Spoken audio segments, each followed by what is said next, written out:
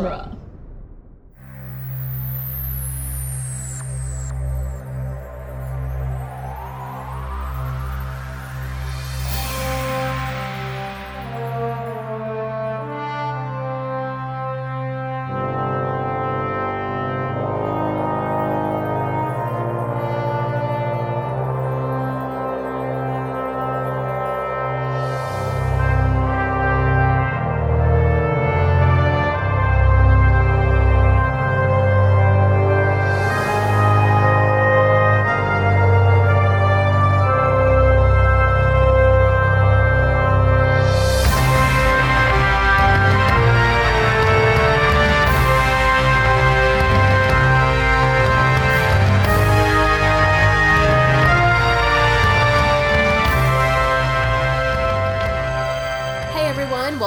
To Countdown to Infinity, where we are counting down the Marvel movies one film at a time until the release of Avengers Infinity War in May. You have your wonderful three co-hosts today, myself, Ray Russo, along with Chris O'Connor and Becca Raybergen. Excelsior. Hi. Today we are moving into Phase 2 of the Marvel Universe and covering Iron Man 3. Lots of numbers going on here. Yippee! So many numbers, because it's about Tony. Yep.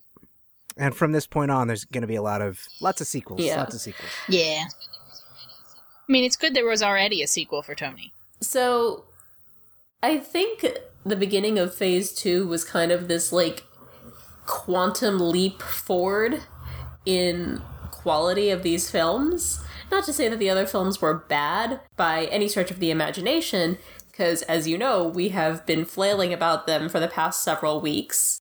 Yeah, we they're great and we love them. The monkey was off their backs. Yeah. They got through the first phase successfully, and people were excited for Phase 2, so. They made it, they proved that they could do it. People stopped saying that, comic book movies suck, except for, that one or two that Marvel did. Now they had, a solid stable of, 5 of them, or 6 of 1, 2, 3, 4, 5, so yeah, 6. Yeah. 6 of them, and they could have point to them and be like, see, Yeah. we're good at this. Yeah, no, at this point, I like this quote from Joss, even though I feel like he's sort of failing to deliver on this quote, which is that when it comes to sequels, you don't go bigger, you go deeper. And I think the MCU has kind of hit a point where that's really what they're doing with their films. Mm-hmm. Yeah, they kind of, centered in on, core thing about each character. It's let's go that direction. Yeah. For the most part, they've worked. Yeah, and generally, as the MCU has gone along, it's one of those funny things with sequels, where, in the past, it'd be like, oh, there's going to be, a 4th Jaws movie. Oh, there's going to be a 5th Rocky movie. Oh, there's going to be a 3rd Die Hard movie. It's like sequels. Cars 3. Yeah, generally, sequels just get worse as you go along. And until, the Marvel movies came, well, except for Star Wars. Okay, except for Star Trek. Okay, except Rocky IV was great. Anyway, but, with Iron Man 2, we were kind of it's not as great as Iron Man 1, and that's true. But Iron Man 3 came along, and it's just this is so good! Yeah. How is it so good? And with the slight hiccup that is Thor the Dark World, which we'll talk about next week, all their other sequels have been amazing. Captain America the Winter Soldier, Captain America Civil War, Guardians 2, as they've gone on, their sequels, if not being better than the ones that came before, they're at least as good. Definitely. They're not bad. Definitely. And then again, Thor redeemed himself. Oh my god, Ragnarok. Thor Ragnarok is so good. Thor redeemed the entire universe if the universe is bad. So, with Ragnarok. All bow down to Taika Waititi. Oh my god. Odin died for the Dark World's sins. He sacrificed himself. Anyway, so Iron Man 3.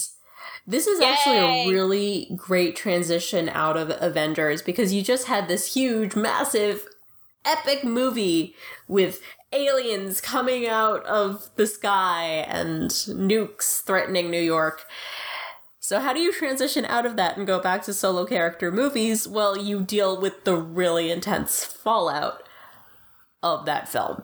Yeah, especially for the characters who aren't used to being on that stage. Like Tony was doing his own thing. You know, he was privatizing world peace. He didn't sign up for aliens. He didn't. And he didn't sign up for wormholes. And he certainly didn't know how to deal with, you know, the mental stuff that came along after. So, and Iron Man 3 deals with that really well. I remember, like, raving to everyone about this movie that it is such a good psychological evaluation of Tony, in as much as it's just a great story in general. Seeing this movie in theaters was such an experience because, you know, you start off with that kind of like solemn voiceover with the suits exploding and it looks really dark and gritty. And then as the Marvel logo comes up, listen up, here's the story. Here's the story. Oh my god, the theater went nuts. It was such a crazy energy of everyone going, oh my god, I haven't heard this song in like 10 years. That was pretty funny. Yeah. I like how it, you know, this movie starts, you know, the first frame is like you see the suits blowing up. It's like, wait, where's the little Marvel Studios logo thing? Yeah. What's going on, guys? What? Oh no. Dark, gritty, blue. We create our own demons. A famous guy said that. I don't know who it was, but now I'm a famous guy. So 2 famous guys have said it. Wait, I don't. Let's just start at the beginning. Blue. This is such a great introduction scene because I think for a lot of reasons, but for me personally, it's very emotional because you have the callback to Iron Man 1 with Yinsen saying we met once at a conference in Switzerland. In Bern, Switzerland. And you have that wonderful little moment of sort of misdirection where he introduces him to the Chinese doctor who does come back later in the film. But yeah, at the very end. In a tiny, tiny part. Although, if you saw this movie in China, it was a slightly less tiny part, but only slightly. Well, yeah. But I can see why they put that sort of misdirection in there when you have the Mandarin as your villain for the film. A little bit. Even though if you paid any attention to casting whatsoever, you knew that it was Ben Kingsley. So and just the general like press for it, and the trailers and everything. They'll never see me coming. Oh my god, Talks like a Baptist preacher. He's so good. He really is. And then you have the introduction to Maya and Killian in this scene as well. You know, it's New Year's, everyone's partying, Tony wants to get laid because he's Tony, and he never doesn't. Yep. The ball's about to drop. So they're all heading up to the elevator, and Killian kind of like... Well, I was going to say muscles his way in, but there's not really any muscle on that body. He's not very muscly. You know, poor. This is the gimpiest looking Guy Pearce there is. Yeah. So he kind of like makes his way in. He's there to talk to Maya, though, isn't he? But Tony assumes that. Mm-hmm. Yeah. Yeah. He's talking at Maya, but Tony's like, "Well, I'm Tony Stark. Exactly. Who wouldn't want to talk to me?" Yeah. Tony assumes that he's there for him, and he's like, "Well, no, actually, I'm trying to talk to her." And we've been following you since, like, what was it, MIT or First Stanford year at or whatever. MIT. Like, they've been following... AIM has been following her since her days in school, and he's, like, trying to get a hold of her, and Tony's like, no. Here, it's like, here, why don't you give her 2 cards? One to throw away, and then one to not... one to not call. One to not call you from. Yep. And then just to be, you know, extra douchey, he pulls him aside and is like, I'm titillated at the notion of working with you. You know, meet me on the roof. Meet me upstairs. Meet and then me just upstairs. never shows up. It's very high school. It's very high school bully. You know, it's like he's gonna, you know, vote him king of the prom and then dump a bunch of pig blood on him. Pretty much. I mean, that's actually really accurate. It is. Yeah. Which is, Or like, you know, those terrible things that frats do, like pig parties or whatever, where they're like, oh yeah, you're my friend. Why don't you come on over? And then they fucking make fun of him. Yeah. So he's, you know, this is douchey old bad Tony. We're reminded of what Tony used to be, even though, like... how far he's Even come. though Tony's entire Yes. character arc is like 1 step forward, 2 steps back, over and over and over again. Yeah. Whoops. But hey, he does make progress. Ish. Ish. Sometimes, depending on the film. He makes a lot of progress in this Step film. forward, 1 step back is still 1 step forward. He makes so much progress in this film, and then, by the next time we see him, less so. He's lost some of it. So he heads up to the room. Maya's showing him extremis that she's been working on with a plant. And they're nerding out about it. John Travolta from Pulp Fiction is there. Oh my god. Oh my god, Happy. We need to talk about your life He choices. makes horrible His, life choices. Like, that wasn't even just know. bad for the 90s. It was just, bad. Happy is looking kind of silly. So he's being petulant as well. Because he, Oh yeah. pulls a piece off the plant, which then causes it to explode. Yeah. But- I did like the bit where It's his own damn fault. I did like the bit where Happy's closing the door and he gives him that little slime ball nod, yeah. And I'm like, God, no. Happy. Yeah. Come, Happy, no. Don't be a wingman right now. he Happy. doesn't need it. There is that sort of element of it's your help is not required. I know you think you're helping, but you're not helping. And then the explosion happens, and he interrupts everything. Y2K! Himself onto Y2K! Y2K! It's not no, it's the thing we were talking about with the things blowing up. Not Y2K? Oh. Okay. Not Y2. No. It's not Y2K. Okay, boss. Get back to it. I don't Oh, understand man. how Tony could have. I don't know. I mean, maybe they got it off. Clearly they did, but that's just such an awkward interruption. You know what? He's Tony. It's an explosion in the next room. I think, given the way things go, that's just an exciting night. And it was her plant that exploded, and I'm sure they had a cool conversation about why it exploded and explosions and stuff, and then had another Well, explosion. they also had that really sweet moment of her putting on his sunglasses or his glasses, and Yeah. him being like, "You're the most was cute. Doesn't he say you're the most brilliant woman I've met?" Or most gifted, or something like that. Yeah, the most. And then gifted he woman covers, I it's met. in And she's Switzerland. really? In Switzerland. Yeah. Is that Because better? Tony- Did that work better? Okay. Tony's not comfortable giving people compliments. He's not comfortable revealing that he's impressed by people, Right. and I think And he's extra not comfortable, receiving compliments. Well, he pretends to be comfortable receiving compliments. it's one of those inferiority complexes, a superiority complex wrapped up in an inferiority complex. That whole Yeah. conversations with dead people thing. So then we cut to present day Tony, who has been, awake for 72 hours, working on Yeah. He's in the birthing suite. Mark 42. He's injecting his arms with little dots. He's being very transhumanist. Mm-hmm. He's being futuristic, Yeah. So for the record, etc., etc. this is Biohacking. 6 months after Avengers, yes? Yeah, because it's Christmas. Yeah. Like every Shane Black He movie. was on Mark 7 during Avengers, Yeah. and now he's at Mark 42. Yeah. But, yeah. We don't know that it's Mark 42 yet, I don't think. No, wait. Jarvis says it. Yeah. Yeah, Jarvis says it. So he's, Time to introduce you to your bouncing baby brother. So Tony's been a Literally. little bit busy. Yeah, that thing bounces, and by bounces I mean breaks.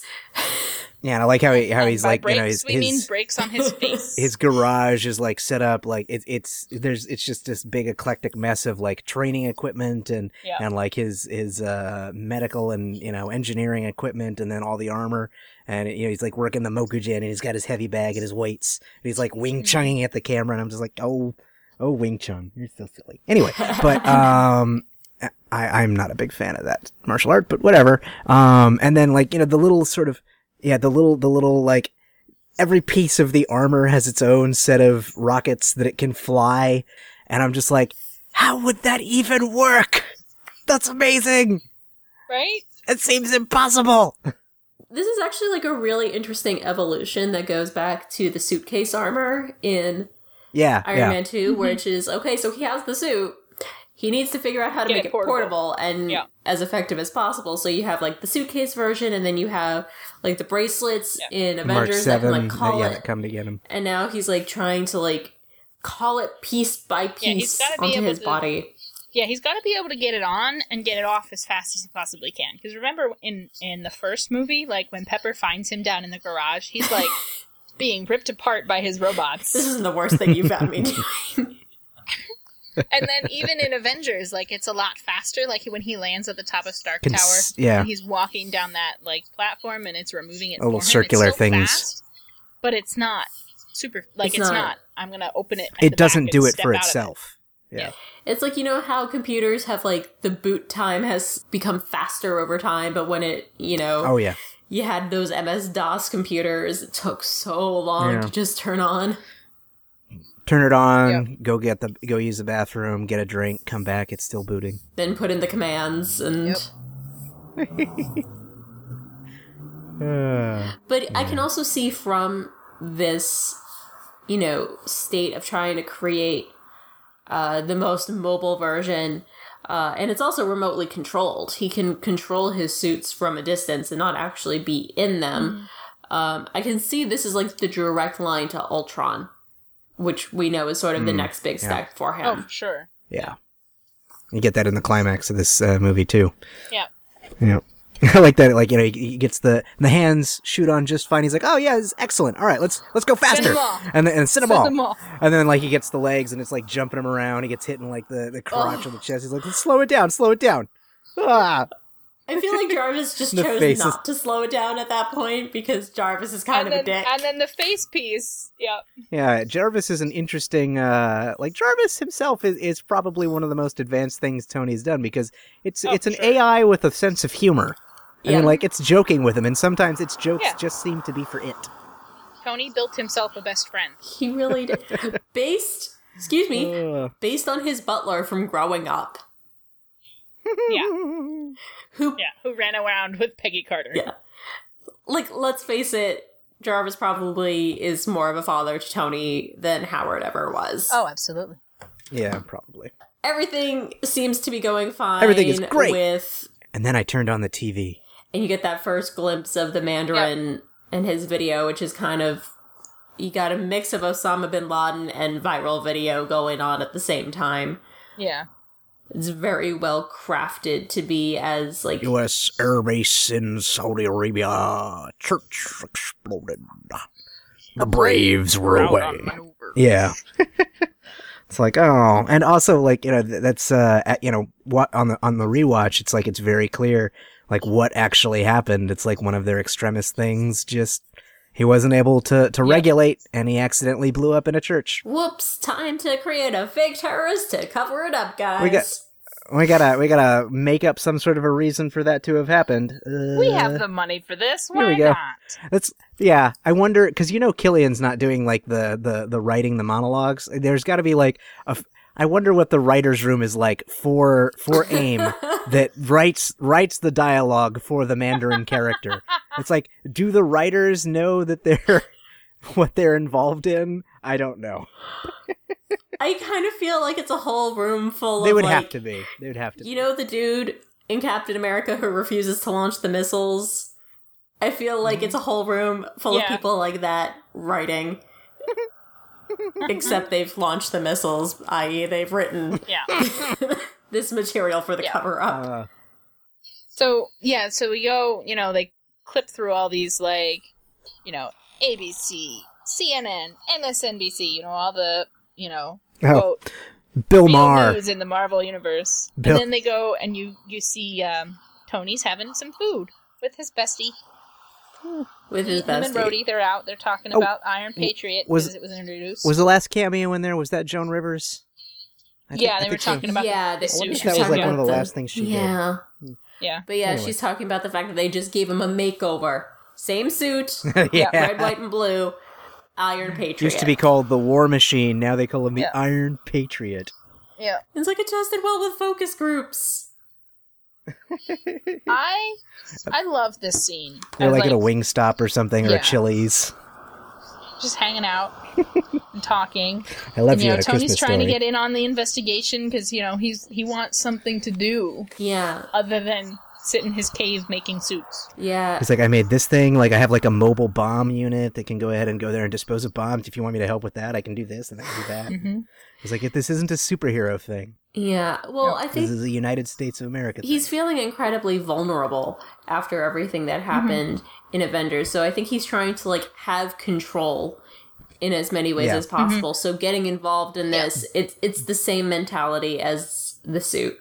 And speaking of New being York, useful and being able to you do get those something two that he thinks kids he coming can up win to at him. And then would those make him kids feel are better. adorable. I loved you in Can A you Christmas sign Story. Can you sign my drawing? Fun fact, the actor who was the kid in A Christmas Story was in the first Iron Man film as an adult. He was the... He got, Obadiah Stane is the one that yelled at him about, like, oh, Tony Stark built this in a cave out of a box of scraps. I'm not Tony Stark. I think that guy also was one of the producers or something. Yeah, think I think so. he was Yeah, on the first he one. wasn't just a cameo. Yeah. And then So the little The kids. little Yeah, kid so leans he's- in. He's like, "How did you get out of the wormhole?" And then Tony signs the drawing. Aaron, please help. And he breaks the crayon. He breaks the crayon, and it's like devastating for him that he has broken the I crayon. broke it. Yeah. Yep. And then he, runs out to his suit because that's the thing that, is holding him together. His suits are keeping him together. His sort of reverse He's- claustrophobia. Check the heart. Check the. Is it the brain? And Yeah. Jarvis is just. Like, you're having a panic attack, sir.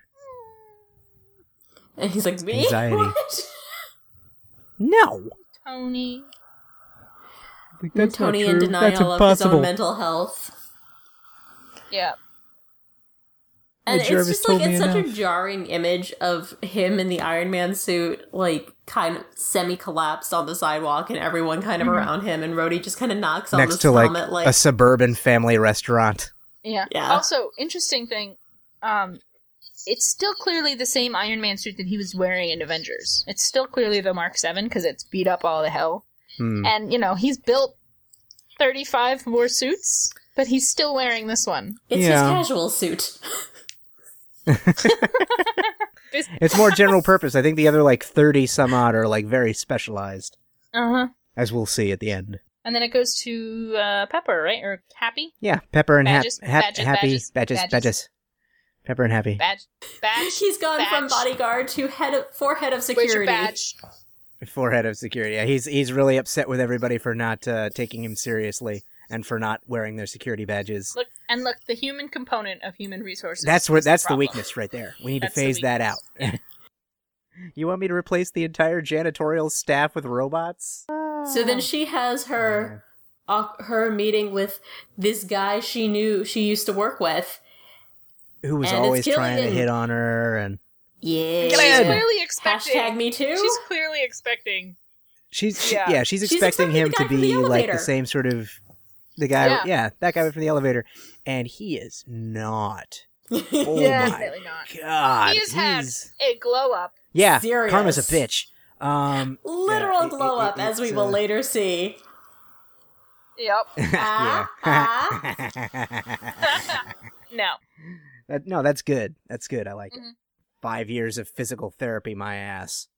I love his presentation. It's so cool. I Yeah. love it. At first he's like, Just- oh no, that's the Oh, universe. that's the universe. What a silly mistake I've made. Ugh. And then he's like, oh, you're looking at a Strictly live feed mimetic. into my brain. Go ahead and pinch me. See, look, boo! It's like, what are those other little sparkles going off? Oh, that's just the, never mind that. Anyway. That's just the stuff that'll make me explode and destroy this entire building. Oh, I was going for another joke, but I totally lost it, so I didn't have the balls for it. You're welcome. Mm. And then Happy calls Tony and is like, you gotta get down here. Showing her his big brain. You're all off with the super friends. You need to pay attention to the best thing you've got in your life. Happy is the biggest shipper. Yep. As we find out in Homecoming, he's been carrying an engagement ring since 2008. At Like this he knew. moment, yeah. Happy has an engagement ring in his pocket for Tony. Oh man, like, so when he gets blown up in the next, like, couple scenes, like, I suppose like they must have like found it like in his pocket or something, and like kept it with his effects. Because I imagine that ring is expensive. Yeah, Probably. It's not a K Jewelers affair. Obviously, he went to Jared, okay? I just So- spat whiskey. Is that when she heads home to find the giant bunny? Giant bunny in the driveway. I hope it does not rain. And then she goes in, and the armor is sitting. Well, Tony is sitting there on the sofa. What is this, Mark 15? And she goes like, what is this, Mark 12? Yeah, And he looks down and it's look at me. 42. Come sit next to my giant suit. Look at how hard I am. Anyway. Oh my god, I cannot believe you said that. Yeah, and he's like, she's like, why don't you go ahead and lift up? And like they're having like a nice little moment. You know, he gives her the Yeah. shoulder rub. Like Uh-oh. it's a little. Uh-oh. Hmm? It's beep boop, beep boop. Stuck. Why don't you kiss me on the... Yep. Oh yeah, like I can't look. And she's like, oh well, I'll just go downstairs and get a crowbar and pry it open, which is also kind of sexy in its own way. But then he's like, radiation leak, very dangerous. You know, doing the Han Solo thing, like you know. And Very then there's Tony dangerous. doing How are pull-ups. Yeah, sort of shades of Dr. Manhattan, only a little less creepy. Yeah. Well, Yeah. a lot less creepy. Yeah, Dr. Manhattan is really freaking creepy, so let's...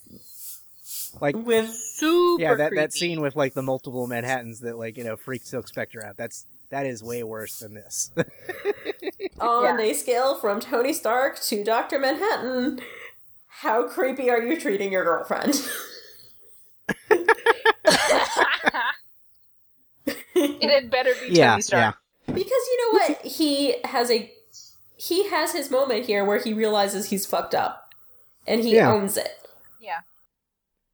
Also, she wasn't as mad as... I'm not like, mad, I'm just Just a man in a disappointed. can. Clearly this is something... Yeah. Oh, Right. This is clearly something that had happened. yeah. But I think she's also clearly worried about him. Also, foreshadowing Chekhov's remote control suit. Yeah, he owns up to it. I'm just a man in a can. They're emotional and stuff, and she's like, "Let's go have a shower." And then then it cuts to them in bed, right? That's the next scene? Yeah, Yeah. And he's Nightmare having a scene. nightmare. he's having his flashbacks and nightmares and dreaming Full-on about PTSD. flying off with a nuke into a wormhole. Oh, we missed the I'm a pipe and hot. Yeah. Yes. Oh, yeah. That's, Really important. Just a man in a can. just a man in a tin can. So he's having this nightmare and he's freaking out, and then all of a sudden, the suit is hovering over Pepper really aggressively. Well, it doesn't just hover over; Yeah. it grabs her. It like pulls her off of Yeah. him. It's like, whoa, that's not cool. Yeah. That's terrifying. No. Because like That is like so the scary. face is not like made to look No. nice and friendly. It's pretty aggressive. I'm like, no and matter very how used scary. to, Yeah. like, looking at it you would be, like, Like having it hovering over you just after you wake up, and it's like grabbed you very hard and moved you. It's like, well, this thing could rip me to pieces. which is exactly why she Like, goes literally. to sleep in another room. She's like, Yeah, and he's just left there to tinker with his pile of armor pieces. yeah. It's not because she's mad at It's him. because it's incredibly dangerous. Or because, yeah. It's Like, because she his wants to be behavior safe. is now putting other people at risk. Cut to Han's Chinese theater. Yeah, so, because Chinese theater. Happy really likes to work overtime, he's, Oh yeah, we skipped over like while Killian was doing the brain presentation, like this guy, what's his name, Taggart, like Killian's Savin. rabid dog. Savin. He was him and Happy had like a little altercation. He's like, "Where's your badge?" And he's like, he's like, "Here's your badge, whatever." Yep. We're So- gonna follow this guy. He looks like he's no good. and he does. He follows him right to the Chinese theater where he's handing off an extremis dose Yep. to one of the guys. Although it's not. Can Who's you regulate? who's work? You know, we see his dog we see his dog tags. It's made clear that he's a veteran of some sort. And can you regulate? He's looking a little sort of edgy. Sort of ticking the boxes for what does a drug addict look like. And he's like, "Oh, of course I can. Yeah, I'm fine. Everything's great. We're good. We're all good here. How are you?" And then, unfortunately, he cannot. But not before Happy confronts, what's-his-face? You just said his name, but I totally forgot it. Savvy. Yeah, that guy. Confronts him, and, like, Yep. you know, they're having, like, you know, the little sort of, like, they start to fight. Happy throws a punch, and the guy slips it super easy, and then, like, tauntingly lets him hit him. And Happy hits him hard, like for one punch, like the way that it like breaks his nose and like it splits him open and he's bleeding instantly. Like that's a good hard hit. But then he does the little turn and he's like, you know, T-1000, like his face is just sewing back up. And then before you know it, explosion! And Happy's injured. And then you have Sabin doing that whole lava monster thing, regrowing limbs as he's walking. Yeah, again, the T-1000, like walking through the detritus, like his suit is like burned off in places, and his foot is like regrowing instantly, which is one of those things. Like, you know, of course, it's a comic book movie, and the science doesn't have to make sense, but it's like, does he have to eat like, you know, many tens of thousands of calories to regrow? Yeah, like, I was how does thinking. that work? Like, where does the matter come from? I know, so I've been studying for my personal training certification, and I have been very, like, intensely curious about calorie consumption and anabolic and catabolic reactions of superheroes. Like, I really want to know how their metabolisms work.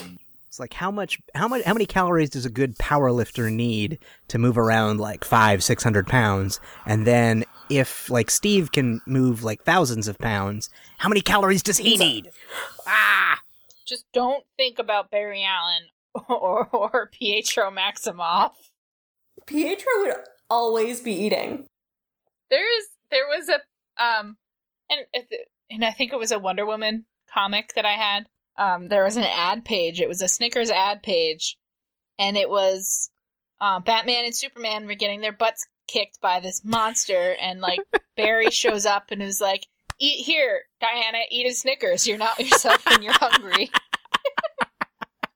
And the first time I saw it, I didn't realize it was an ad. I was like, "What's going on? What are Batman and Superman doing here?" That's great. So yeah, Happy's in the hospital, in a coma. So Happy's in a coma in the hospital, and Tony is just absolutely devastated. And I love that he is... But he still wants Happy to be able to watch or listen to because Batman. he thinks it's elegant. Which it is. It is elegant. I want to take a moment to appreciate the fact that Tony is on, like, this emotionally driven rampage, I guess. Yeah. About Happy. Like, yeah, a lesser movie would have made it about Pepper. Yeah. But this movie was not afraid to show how emotionally attached he is to Happy. And I love it. Bros matter. Yeah. Like, male friendships are important, and I love when movies go all in on that. And then he goes and he's getting in his car, and all the reporters are doing their thing, like, oh, what's going on with the Mandarin? This guy that says Mandarin. When's somebody just gonna kill him? And then Tony takes the fucking cell phone. I'm gonna kill this guy. And gives his 10880 Malibu point right down to the zip code. And I'm just like, you didn't need the zip code, dude. I don't think he needed to say his address. I mean, like, people know where he lives. It's not a secret. It's a pretty evident fucking house on a huge cliff. Like, people know where that is. But you gotta kind of wonder, like, how many, after that, like, announcement, how many letters and random Amazon packages he gets in the future. Somebody sent you another can of lube. It was Amazon Prime Day. Yeah, Prime Day, the Prime 70-gallon barrel of lube. It's a barrel for of the lube. machines. So then you have another Mandarin interlude taking responsibility for the destruction of the Chinese theater, and he's like, "Oh, Chinese, fortune cookies are not Chinese; they're American, which is why they're hollow, full of lies, and leave you with the bad taste in your mouth." And you know what? That is bullshit. I love Fortune cookies are delicious. They're amazing. Fortune cookies taste so good. They are delicious. They're delicious. Yeah, but that was another instance where the Mandarin writing staff had to really quickly think of, okay, wait, why did we blow up Han Theater? Why did we do that? Brainwave! Brilliant, let's go. They were probably eating Chinese food at the time. They're like, wait, I got it. We need some ideas, guys. Let's just storyboard this. I bet you the fortune was something like, all good things are fake. Let's flashcard this. It's fake! Tony is what? He's tinkering still, waiting for... Oh, he's recreating the crime scene. Oh, yeah, that scene. Yeah, the... Right. I love it. It's a really Although it's cool like, where did he get the data from for this incredibly accurate reproduction? He hacked the cameras from the scene. Yeah. To the point where he can find the dog tags in the rubble, and look at them. And see the name. That was a little... Yeah, Taggart was the guy who blew up. And the name... That's who Taggart was. Oh, yeah, Taggart's the guy who blew up. Okay. And he was a little bit of an Easter egg. Let me look it up. I'm trying to... So his... in the Marvel Universe, his name is Firepower. So that's a little bit of a, appropriate Easter egg. But we get the little tidbit about the bomb blast was in excess of 3,000 degrees Celsius, which for those who do unit conversion through Google is 5,432 degrees Fahrenheit, which is really hot for a bomb. Because thermite, which is one of the hottest things that we have for military use, is burns at 4,000 degrees Fahrenheit, which is way more than you need to melt steel. Although I was like, wow, that's crazy. This stupid how is this thing so much more hotter than our hottest weapons grade munitions?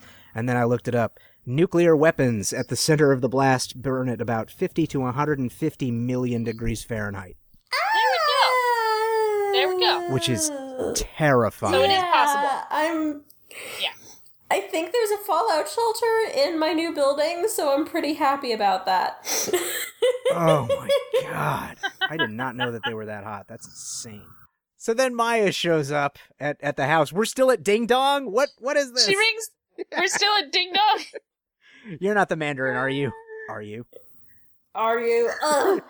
And she almost was, sort of. There's not a 13-year-old boy in the car outside. Yeah, almost sort of kind of was. We want to talk about that now, I guess? Or do we want to save it? I think... Yeah, let's just do it now. Yeah. Yeah, I mean, so initially she was envisioned as the main villain. Along with the, fake Mandarin. And the studio was concerned that they wouldn't be able to sell as much merchandise with the female villain. So they wrote in Killian. Was there any actual, merchandise of the Mandarin? I don't recall any I don't remember. Mandarin, action figures or anything. Yeah, I not that I remember. I don't know.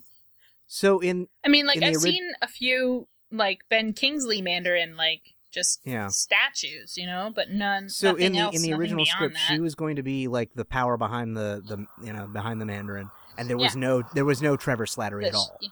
I mean, not Trevor Slattery. Aldrich Killian. Killian was not. He just wasn't in it. So that first scene, right, and that's why she signed on. She signed on. Rebecca Hall signed on because that sucks.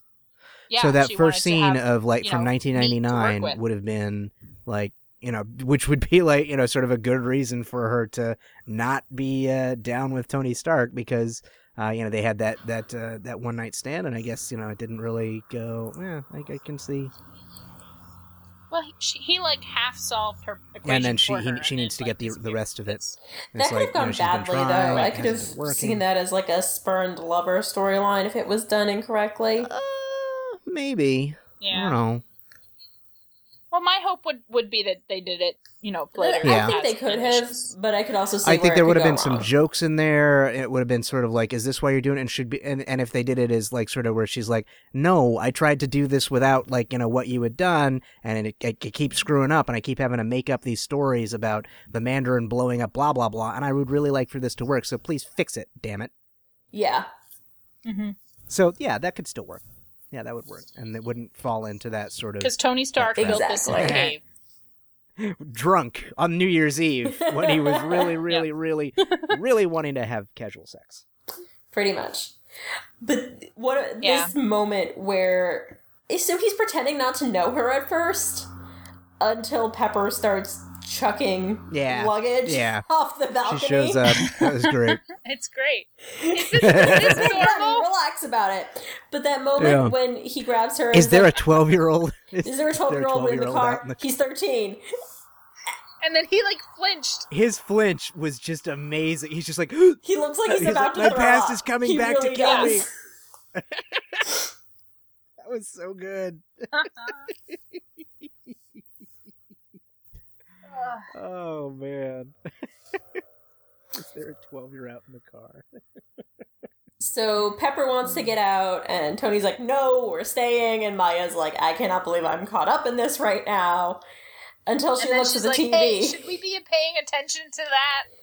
There's a bunch of helicopters coming in out of nowhere. It's like, and it's what? on the news. And then there's a missile heading towards us. Oh, God. Cue, like, the best scene of destruction ever. Oh my God. Because you have that phenomenal thing where he calls the soup, but he calls it to Pepper. To Pepper. Yeah. And then we get rescue. Yeah, that was a good scene. And I know it's just a hint of the rescue suit, but it means so much to me. Exactly. She gets, like, encased in the armor, and then she rushes over and, like, protects him, and he's like, stopping, get her out of here, and it's so good. And once Pepper and Maya are clear of the wreckage, he calls the suit back to him. And also, I really like the shot where, like, the armor, like, pulls itself off of her. Yeah, like spins her around. It kind of That's like really jerks nice her shot. around a little bit as it like flies off, and she's like, when the helmet comes off, like you can see her expression. It's really good. Yeah, it's so well shot. And then Jarvis has to remind him, "Sir, it's not fully combat ready." And I'm like, why did you not have one of your fully tested, combat ready, fully loaded suits ready to go? You're like, he's complaining to Jarvis about we're still at Ding Dong. And he didn't have one of his 35 suits. And he didn't have his other 35 suits ready to go. That's like he should have one ready for him to step into in every room in the house. He could do that. He could just be like, you wait here, you wait here, you wait here. He could have them all open. And then as soon as something happens, like he's in the bathroom, he could be like, oh, flush, step into the suit. I think that would be a real reveal of how bad Tony's mental state is. Yeah. Yeah. Dial it up to Dr. Manhattan. And then you have this heartbreaking destruction of the house. Oh, yeah. Falling into the ocean. Which is a house that we have come to love over the course of 2 movies. It's such a cool house. I know, I want to live there. Not anymore, though. It's in the ocean. And the destruction of Dummy. Seeing Dummy fall off the cliff was so heartbreaking. Yeah. And it's like trying to scrabble for the other robot arm, like, my friend! And it made noises. Those were not happy beeps, buddy. No, not happy beeps. And then Tony plunges into the ocean along with them. Yep. And then you have that weird thing that I don't quite understand where the suit detaches the hand. At his hand. And then, like, pulls him out. And I was just kind of like, how did that one little thing create enough propulsion to pull him out? Also, why didn't the suit fill with water? Well, I mean, like so the hands come off, like presumably. So the seal is broken. Yeah, that's why. No, the seal is broken from the hands, but then like the suits the suit itself it fits flush to his body, and presumably it has a number of features in it to do medical things, to do like he's been up in space a couple of times. I imagine he has implemented a system that allows the suit to sort of seal off and maintain like pressure. Like create its own airlock, essentially. Yeah, it can create an airlock. Okay, it's like I can buy that. It might be some sort of inflatable ring that blows up around the flesh, or it could be some sort of fast hardening liquid that seals up around the flesh. But I have no problem believing that he's got some bit of technology there that instantly seals up. Yep. And it pulls him out, and he takes off, and then Tony passes out, and when he wakes up, he's in Tennessee. And it's he's above Tennessee. Yeah, and then he crashes. And Jarvis is like 5%, blah blah blah blah blah blah. I need to take a nap now, sir. Aw. Poor Tony. And then we get all that beautiful, footage that they used in all the trailers of him, in the snow and pulling dragging it through the snow, which, man, that has got to be hard. Right? That's got to be so heavy. Oh, I mean, I guess, like, there's some good snow to work off of, and he sits it up a certain way. Like, its own, like, plating is kind of, like, ski-like. It's not gonna And, like, dig assuming in. he gets a good enough, like, rope system Yeah. to tow to it take with, the weight. Oof. Still, but still. But when he pops it open, he's like, oh, that's brisk. Alright, close me up, buddy. Yeah, so he treks across the frozen tundra of Tennessee I wonder to, like, a gas station. I wonder what would happen to him if, like, it didn't have the power necessary to pop open. Well, I think I'm pretty sure, he Does he have probably would have built-in redundancies because of the Mark II test flight. Mm-hmm. Does he have, like, a when- manual way to get out? Probably. Yeah. I would hope. Oof, that'd be terrible. Like, imagine, like, if he's not strong enough to move the thing without power in it, and he's just stuck there like a turtle on his back in the snow. In his little turtle suit. That's terrible. Well, he kind of caused quite a commotion on the way down, so I think somebody would have found him eventually. Yeah, but he didn't want anybody to find him. I guess. And then we have that heartbreaking message to Pepper, Yeah. which was also used in the trailers to great effect.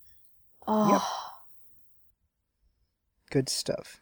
The moment where she So picks well up done. the helmet and she Oh sees yeah, the she does the little message forehead to beeping. forehead Oh. thing, like, and then she, like, sees that there's something in there and puts it on. That's so cool. So then Tony makes his way to Rose Hill, Tennessee, where there had been an explosion similar to the one at the Chinese theater of the same heat signature. So Tony breaks into this garage and is immediately confronted by somebody with a gun, except it's like a 12-year-old with a potato With a gun. potato gun. Potato gun Mark 1.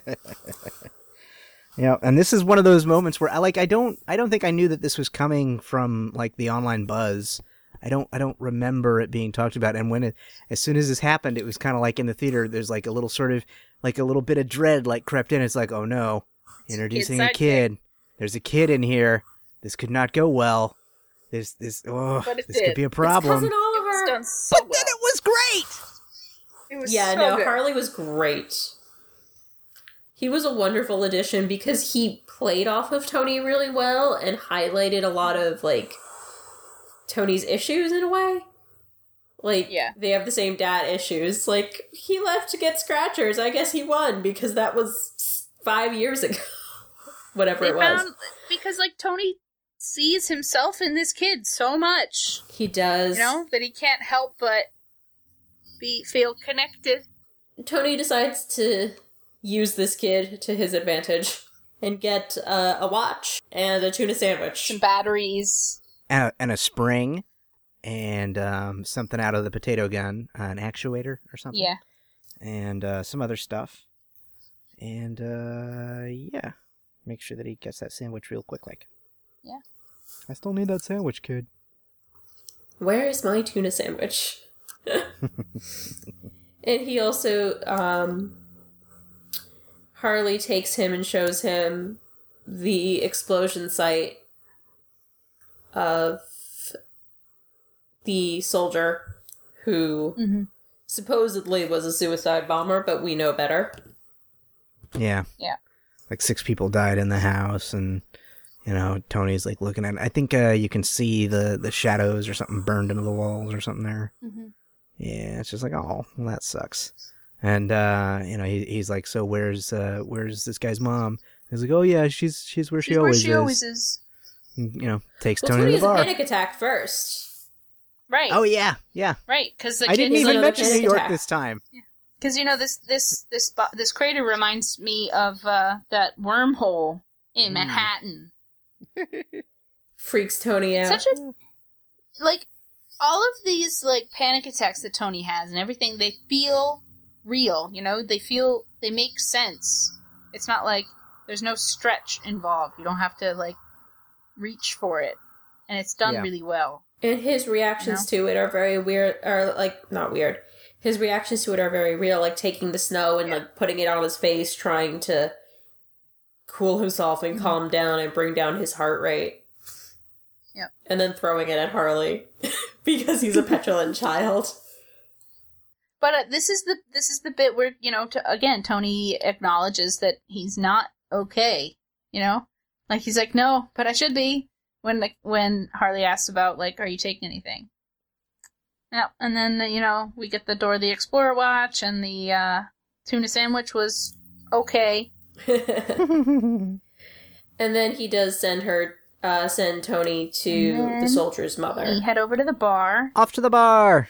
And have a run-in with a lady who's leaving the bar. Like, he runs into her on the way into the bar. And there's eye contact. He's like a little held up because of like the scarring. He's like, what do you say, like nice hair or something? Yeah.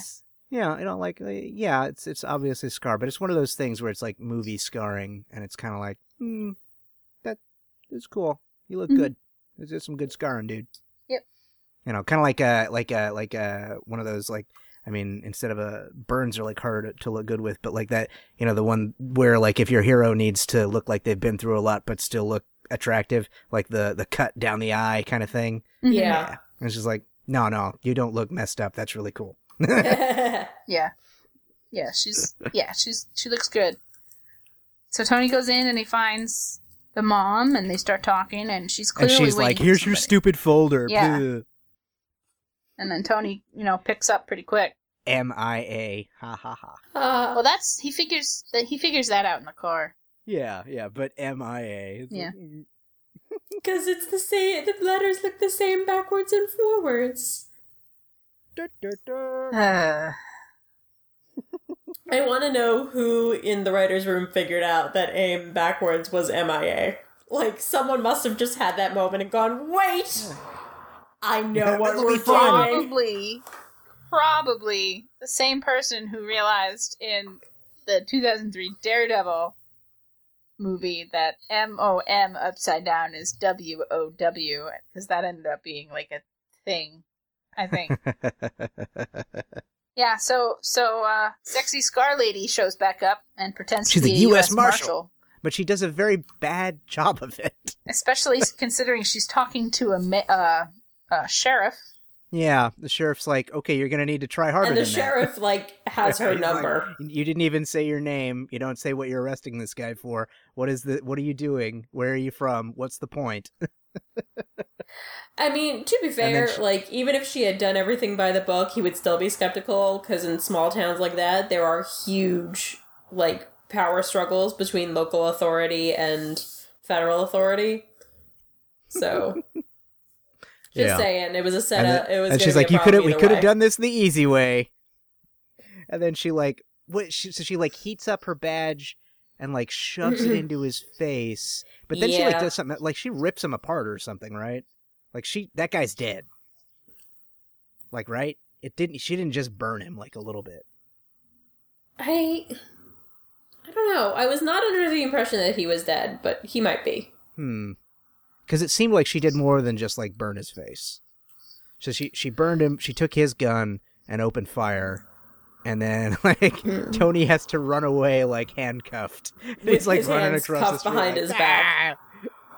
He's like, "This is crazy, huh? You want to see something else crazy?" Like jumps through the glass, and he's like trying to, he does the little acrobatic thing, getting his the cuffs in front of him, and this was actually a really cool bit of location scouting, because this town, Rose Hill, actually exists. It's not in Tennessee, it's in North Carolina, I think. It had that really cool water tower that said Rose Hill on it, and they decided they wanted to film there because it's essentially a ghost town. Like, I did like how Killian's like second right-hand man is like they're getting out of the car, and he's got his coffee, and he's just like really nonchalant about it. He's just like, nah, hey guy.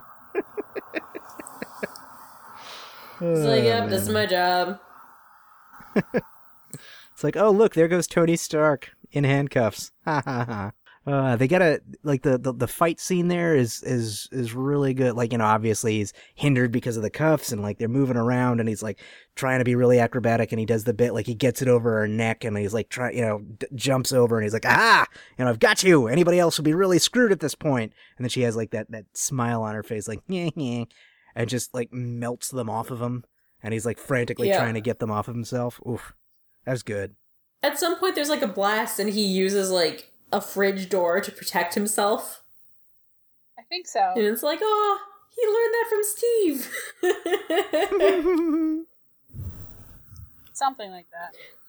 This movie actually displays Tony having learned things from the other Avengers, and I know that like, shielding himself during that fight was one of them. Yeah, like he's retreating you also from... get that fabulous, like, cheap trick and a cheesy one-liner. Is that... Yeah, the title of my autobiography. And then like not only like he's got like she walks through the oil fire that he had started, like because he spilled like the cooking oil and got it through the door there and then lit that up and then she just like ha ha ha and like T-1000s right through it because she doesn't care. Honey, you walked right into this. I've dated hotter women than you. And she's like coming through looking all badass and fiery, and I'm just like, oh man! Mm. And he throws was it the dog tags that he throws into the microwave? Yeah. He throws some metal. Yeah, he throws some metal into the microwave, turns that on for a few minutes, and then breaks off the gas valve. So that's like filling up the room, and he just gets the hell out of there, and then kaboom! And not only is she blown up, but we see her body like dangling across multiple power lines. Yeah. Which means that the power, if she was just hanging off of one line, she'd probably be okay and like would T-1000 back together. But because she's on multiple, the power is like juicing through her and she's like toast. She's toast. Yeah. She's toasty toast. And you know what? Even though we didn't get Maya as the main villain, the fact that we have a lot of female henchmen in this movie is pretty darn great. Yeah. And they get like it's sort of not like something you shots. See.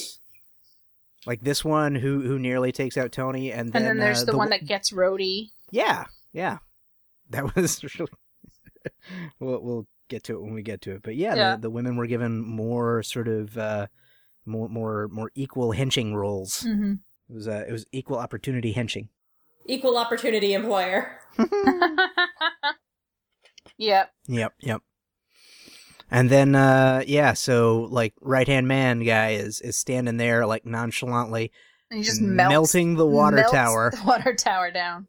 And, actually, like, when I saw this, it kind of made me think of something, like, and it just kind of got my gears going a little bit. Like, all the stupid crap online about, like, jet fuel doesn't burn that hot, the towers wouldn't have melted, blah, blah, blah, shouldn't have collapsed. It doesn't actually have to melt for metal to lose its structural integrity. It just has to heat to a certain percent. Like, well before it gets to the point that it's, like, white hot, it would have lost strength and just collapsed. Right. I mean, it's cool. It looks a lot cooler when he gets it up to that point and he, like, shoves it and it, like, melts and folds. But before it got to that temperature, the strength of that thing would have been absolutely gone. Yep. And it would have just fallen over. Science! Yeah, steel does not need to melt to become ineffective at holding up buildings. Yeah. And then, so Tony's stuck. He's got his leg is stuck. And then, Savin turns around and grabs Harley. Like an asshole. Such a douche. Yeah, this is definitely, bad guy writing 101, have him threaten kids. Yep. Especially kids that we're connected to. To the hero. But luckily, Harley is equipped with a little blasty thingy off of the Iron Man suit that Tony gave him in case of bullies. We totally skipped over how Tony, how Tony, bribed him with a weapon. It's like, this is not gonna help. If he uses this in school, he's expelled. Yeah.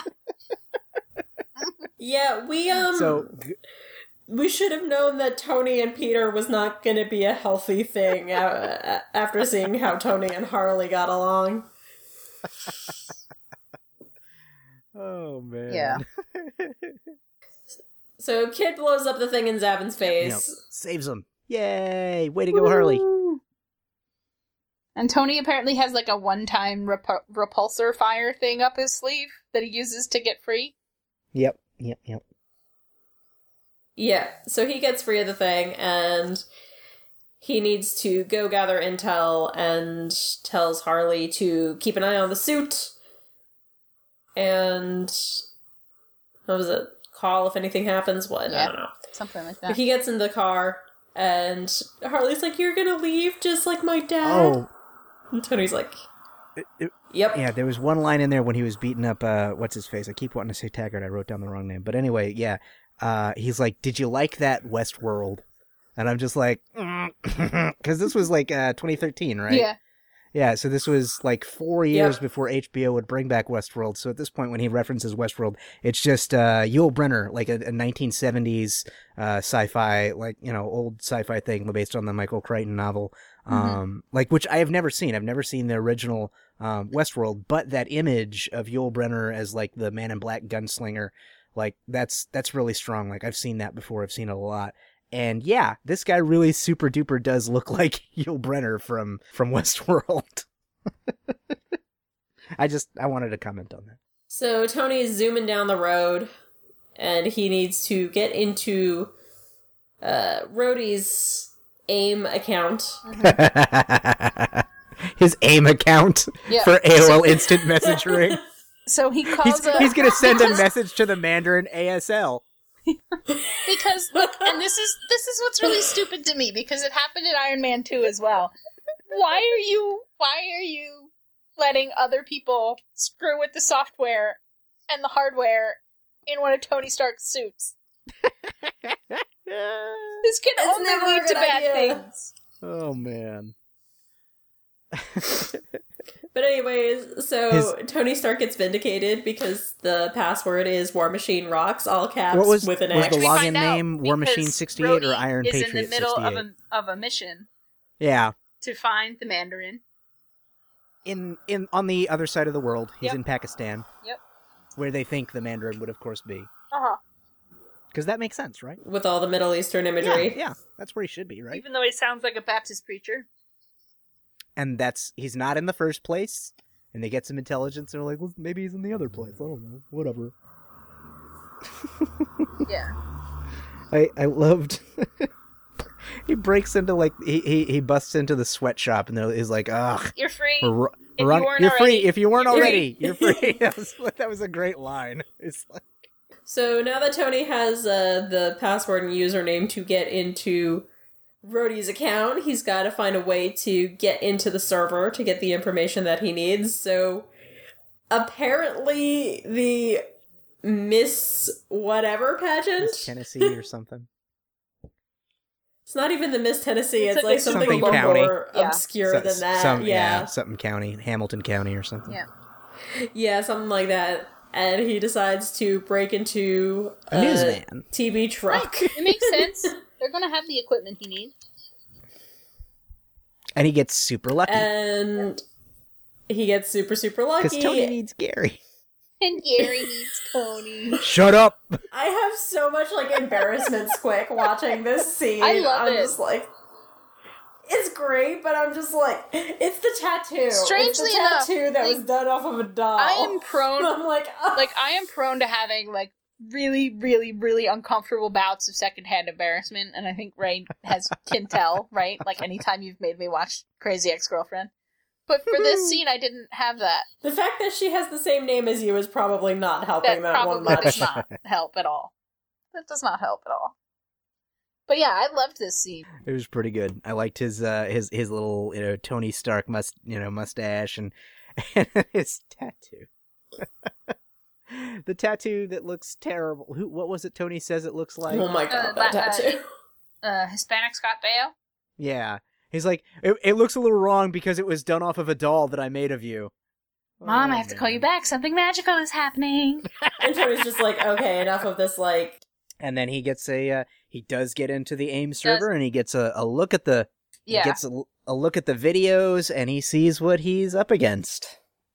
And I really enjoyed this sequence where we get all these videos, because, like, I enjoyed seeing all the bad guys becoming bad guys, but in that moment, they're just trying to find a way to deal with their new reality, which is soldiers with, with horrific injuries, and disability coming out of war, and many of them cannot afford the sort of high-end prostheses that are available to some, and it is interesting. Like, if you think about it, like in this movie, the henchmen are much more like, they get more of a story than I think henchmen in any other movie in the MCU. Like, right? all the disposable baddies that you have to deal with in like every other movie, it's like, who were they? What did they do? What did they why are they there? Doesn't matter. They all just die. But on these ones, it's like, wait, we see where these people came from and why they're here and why they've accepted this role. And it's like, oh, it kind of makes sense. And that adds like an interesting layer to it that usually henchmen don't get this kind of backstory. Antagonists are always more compelling when you can understand where they come from. And that's the thing, is like that happens a lot in movies. Like, a lot of the primary antagonists will get that compelling treatment, but usually they'll have, like, Loki gets a compelling treatment, but the Chitauri that serve him, the anybody that serves Loki does not.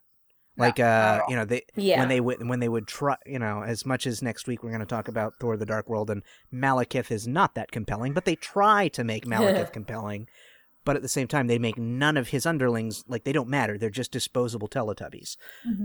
But in this case, we get to watch this video of, like, the one that he just killed. Like, you get to see her with her, bad burn, and, like, you can see it in her face that, she's not in a good place in life, and she doesn't feel... she's beat down by what she's been through. She's trying to find a way to get control back. She's trying to find a way to get whole and get back into life. And she sees this as her opportunity. And so it makes sense. Well, I think what we need to do is I think we need to check back in with Pepper.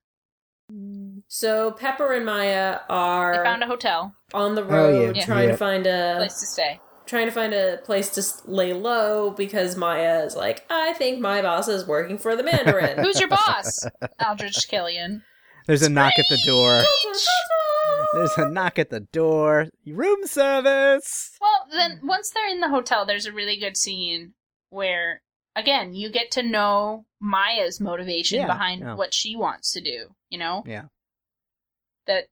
You get that whole, like, wonderful Werner von Braun speech that she has really about how... Like, when the first rockets landed in London during the Blitz, von Braun said that the rocket worked perfectly. It just landed on the wrong planet. Also, like, I imagine that this conversation would largely have been the same as it was in the original draft, where Maya was the baddie, just without Killian showing up. Yeah, she just would have had her sidekicks, grunts, minions show up. And just be like, now that I have you, I can make him do what I need. Or she just would have said, Pepper, go here. It's a safe place. Yeah. Oh yeah, there could have been that element where Pepper doesn't even know that she's been kidnapped. Right. Like, the whole thing can just be a trick. Because there's no need for Maya to say, I think my boss is working for the Mandarin. All right, so from there we get Tony driving in the car. And he calls Harley. Trying to figure out what to do. And Harley's like, it's not charging. Or he puts Jarvis on the phone. And Jarvis is like, every time I try to say a sentence, I end on the wrong strawberry. Cranberry. Cranberry, that's right. Which the only person who could deliver that line is Paul Bettany, or a British person. It's like the video is coming from Miami, and he's thinking that it's like, oh, he ended the sentence on the wrong word. Harley, what does it show on the map? Miami, Florida. At which point, Tony just freaks the fuck out. Yeah. Like, well, because the suit isn't going to be ready, so he's like, what the fuck am I going to do? And he starts to have a panic attack. Is that when Harley says, I didn't even say New York? Yeah. You just did! Yes. And then Harley's like, well, why can't you just build something? Yep. Totally gets him right back on track. Good job, kid. It's like, oh wait, I do have control. Harley's the man in the chair. So then you have this great montage of Tony going through Go into the hardware store. Raising a couple eyebrows. With the hoodie and the glasses. Because that's how you go undercover in the Marvel Universe. Hoodies. That's all you need, man. And he gets a hat later, doesn't he? Yeah. So for when he actually invades. Temporarily, Team Cap. And he, like, makes a couple of gadgets that I think Natasha would be proud yeah, of. for sure. Yep. Yeah, he's got like the little bolos. He's got the little and, zappies. the little Christmas ornament grenade. I like. Oh yeah, The that's oven something we mitt. haven't. That is something we haven't talked about yet at all. Like this is a Shane Black film. Shane Black, the director and Uh-huh. writer, and as he does in so many of his movies, this movie is set at Christmas, which is such a funny thing. So that's why he has the little Christmas ornament grenade. Yeah, Shane Black. Oh man, Shane Black does great stuff. He did great work here. And he'd previously done great work. I think I mentioned it the first time we talked about Iron Man. He'd worked with Robert Downey Jr. before on Kiss Kiss Bang Bang, Yeah. which is another movie that happens at Christmas but doesn't really have anything to do with Christmas. And it's like a Los Angeles crime noir mystery, which is hilarious and so good. And you should watch it if you haven't watched it.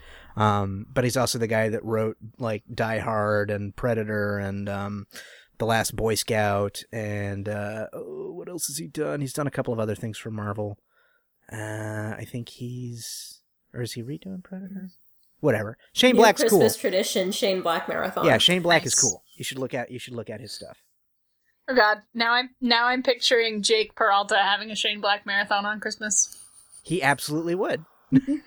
He absolutely. And If you don't think that Jake Peralta watches Die Hard every Christmas until Amy wants he's to one of those punch him guys. in the He's face. one of those guys when people ask like, "What's your favorite Christmas movie?" He's one of those Die guys Hard. who says Die Hard. no, he just says Die Hard is my favorite movie. Like, But if you had to qualify it with Christmas movie, it would still be his favorite Yep. movie. Yeah, so he makes like what does he make? The Christmas ball grenade, which I really liked. A he has nail like gun. like is that a nail gun? Like he's shooting something else out of it, I think. Anyway, It's some kind of pneumatic. so he's got like a pneumatic Yeah. gun of some sort that's blasting something. He has It's like either these nails little or water staples. bottle like injector grenades. Like it's some sort of a chemical reaction weapon. Like, and he has like syringes that are in there. Like, and then he's you got just- like the electrical squeeze- oven mitt.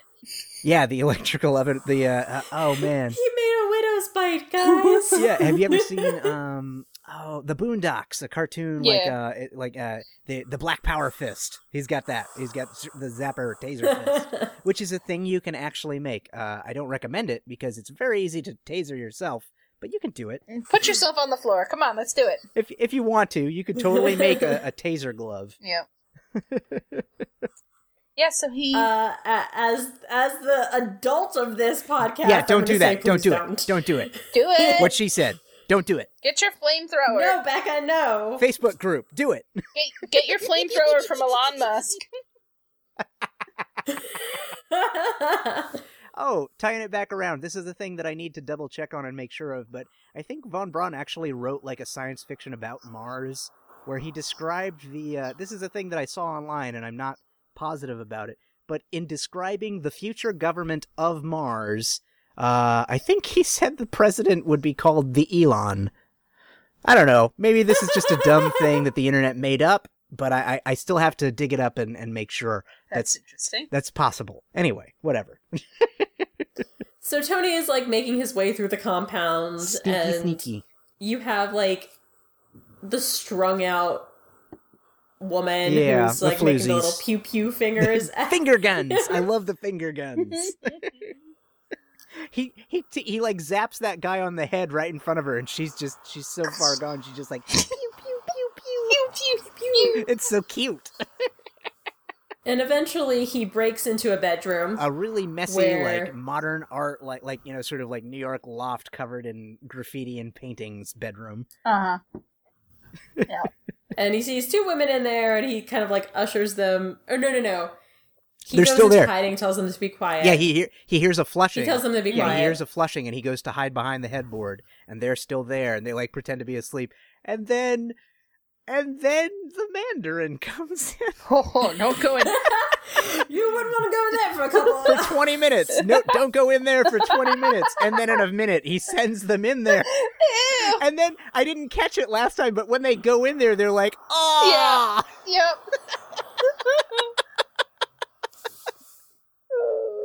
And then he does like this drunken rendition of the fortune cookie.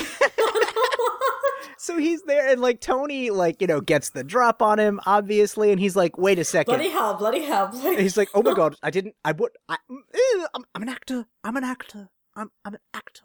Tor. Trevor Trevor Slattery. Slattery. I'm from Colorado. And then he's like, it's just amazing. Yep. It's so amazing. It is like, I love it. It's just like the perfect it really is. deconstruction. Because Yeah. like my biggest fear when I found out that they were using the Mandarin for this movie was it's going to be super racist and super awful. Mm. And they did a really good job of twisting it into like a more modern play on the Mandarin that we knew from Iron Man. So Yeah. That's something I get. Yeah, we haven't talked about that yet at all in this. Like the Mandarin is probably his best known villain. I mean, Fin Fan Foom doesn't count. Nobody knows him. No. And, He's a giant dragon. But the Mandarin is one that we all know, and it like is obvious and makes sense, and it's a sort of thing that you recognize because. Yeah. Surprise, surprise! Made in the '60s, this guy called the Mandarin is like a giant Orientalist stereotype Huge of yellow like scare. he like big yellow. He's got like I'm trying to remember like some of the original depictions, but like he's always got the Fu Manchu and like he's wearing he was drawn to robes be and, like kind of like Genghis Khan. yeah, Like, yeah. you know, and they gave him those names even. yeah, and that's what they went with. And at the time, you know, in the '60s, okay, you know, they could have done worse. And many comic books did do worse. But you know, it sort of stuck with it, and it was there, and the Mandarin is still one of the better known Iron Man villains. And then, you know, when it came time for the movies, it's like, all right, what are you guys gonna do? And you know, before the first one came out, it's like the only one I could think of was the Mandarin. Right. I'm like, well, okay. And they partially use the Mandarin, right? Yeah, so in the comics, the the Mandarin 10 is the rings. leader of the 10 rings, right? Yeah. Because he So they- has 10 rings. of right? power that Right. do like one ring does like cyclone blasts or something, and Yeah. one does water blast. Like all of his ring, they're like just magic, right? It's not technology. Yeah, I It's think like it's like ancient- magic-y alien stuff. Ancient maybe? chi magic or something Yeah. that calls Fin Fan Foom or some I don't know. bullshit.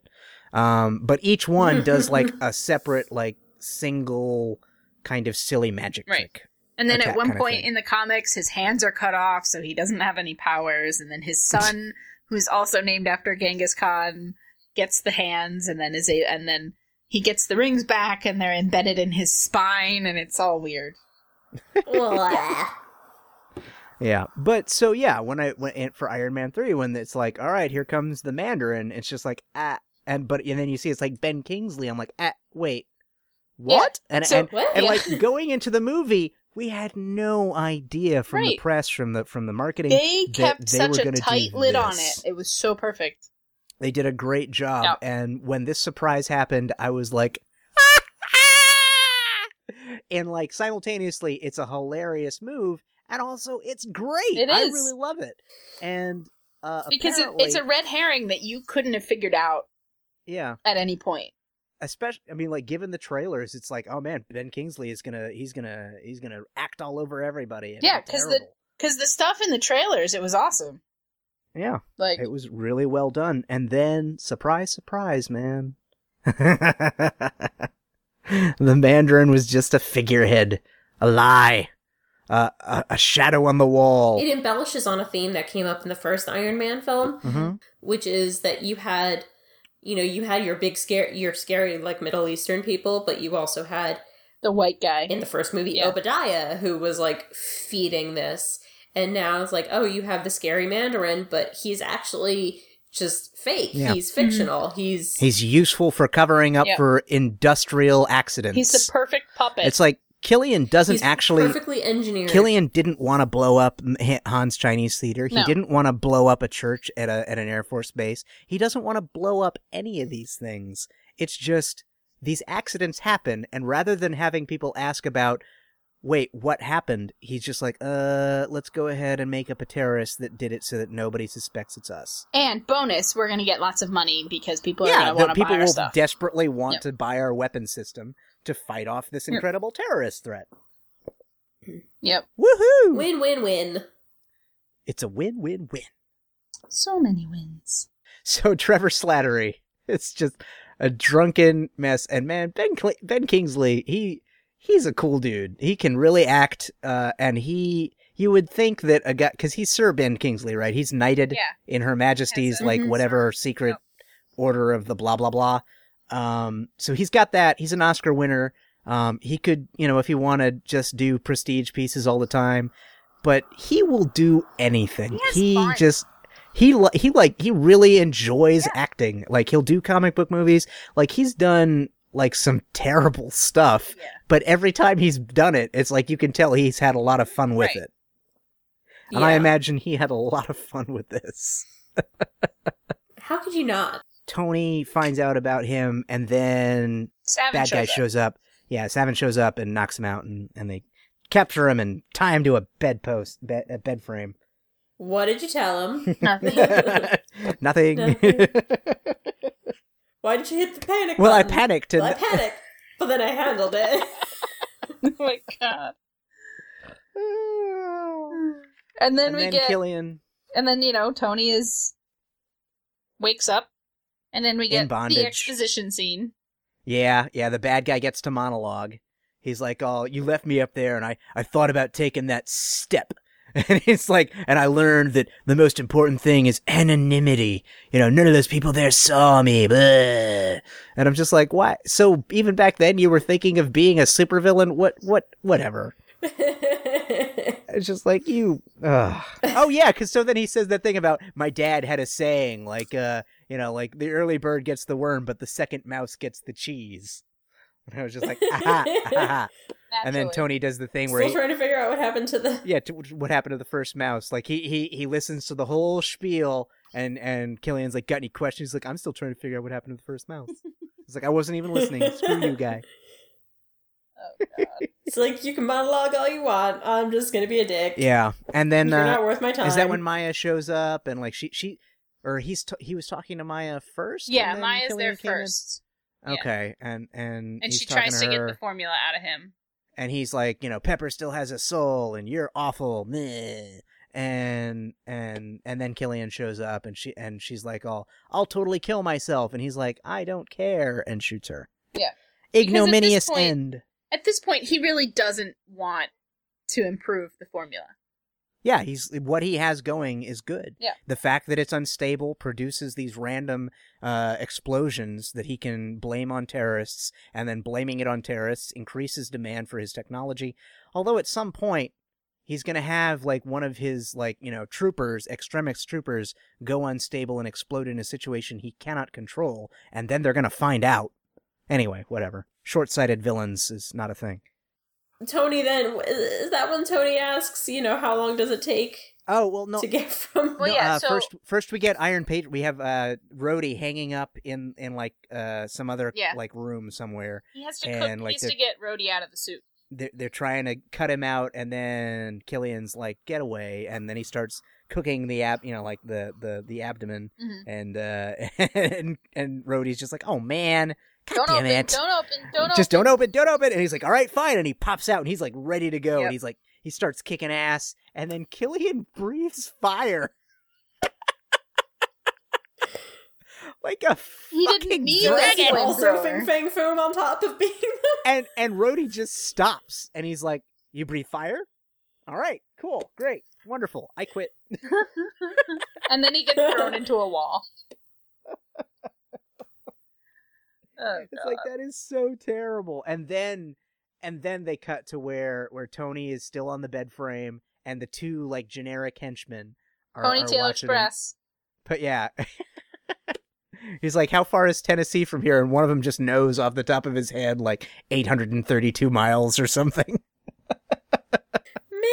Maybe he has family in Tennessee. Maybe. You don't know. Or maybe he's just like really into geography. Perhaps that's his passion. Yeah. And when he goes home at night, he makes maps. After, being the... He is a cartographer. Yes, he is a cartographer. He's a cartographer. The Ponytail Express map.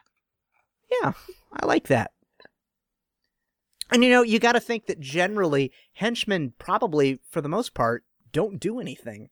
Like, they're not, like, in a lot of movies where the henchmen get killed, you gotta think, a lot of those henchmen probably have never actually hurt anyone.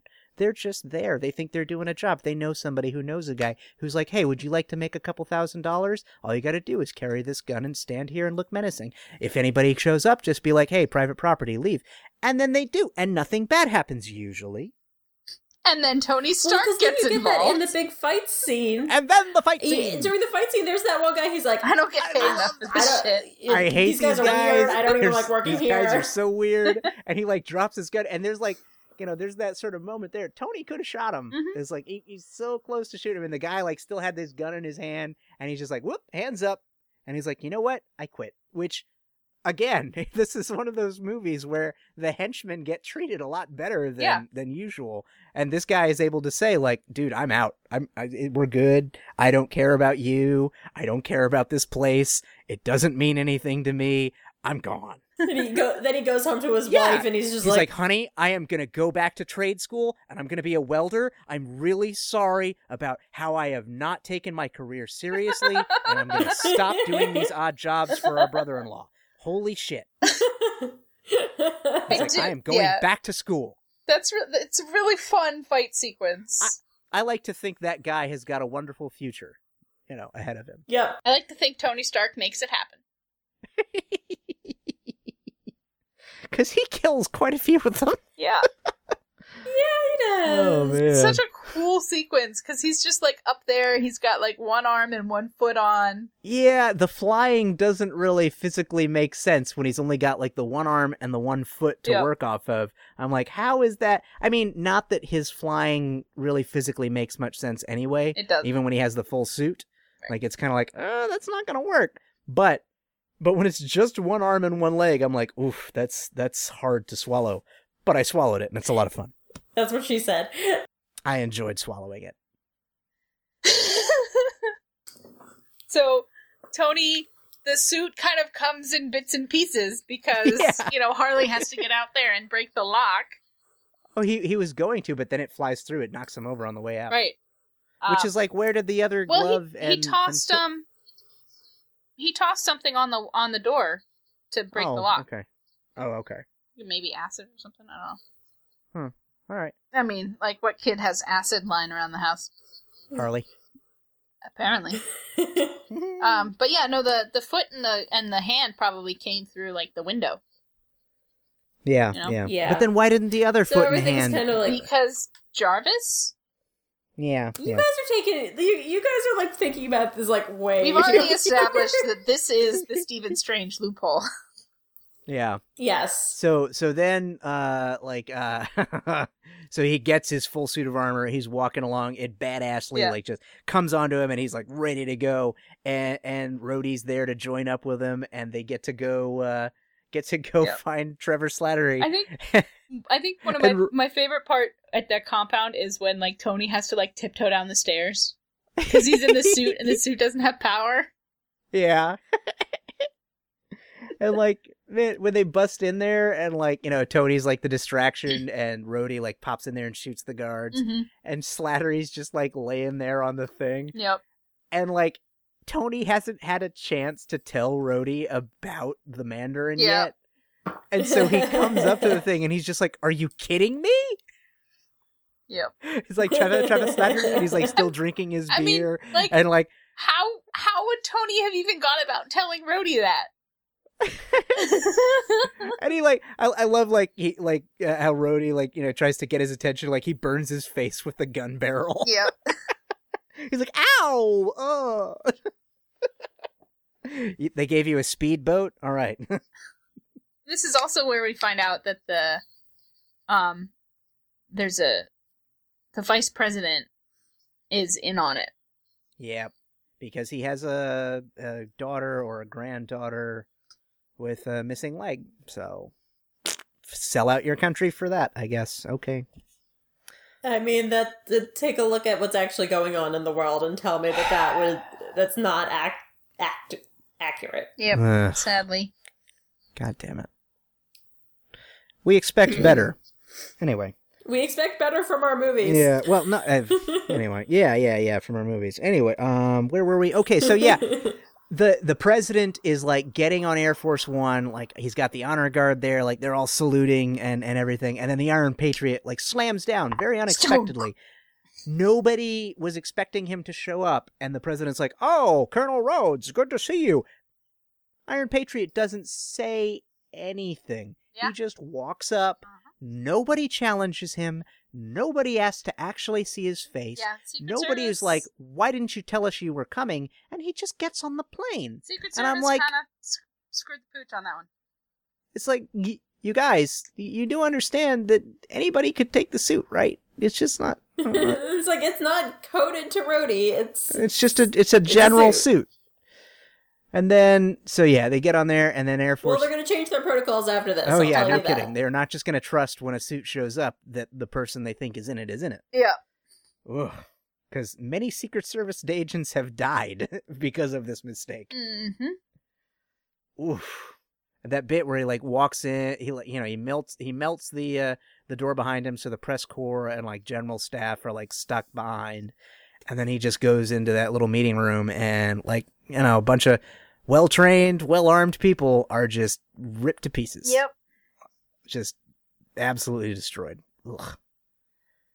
And then he sticks the president in In the the suit and suit sends him off. And sends him off. And he's And then yeah. and then Iron Man arrives. Yeah.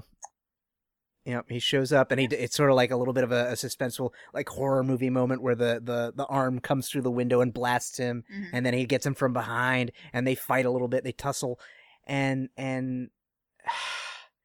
okay, so I don't get like how tough the extremist guys are supposed to be, because Tony blasts him right through the middle, and yes, that would absolutely kill anyone, but at the same time, that blast like through his center of mass. Is that really like that much worse than having the as we'll see in a few minutes, having the armor on you and having it explode you apart? Or, like being exploded by another extremist person, like happened to him yeah, at the beginning. he's like, walk away from that or walk that off or something, you son of a bitch.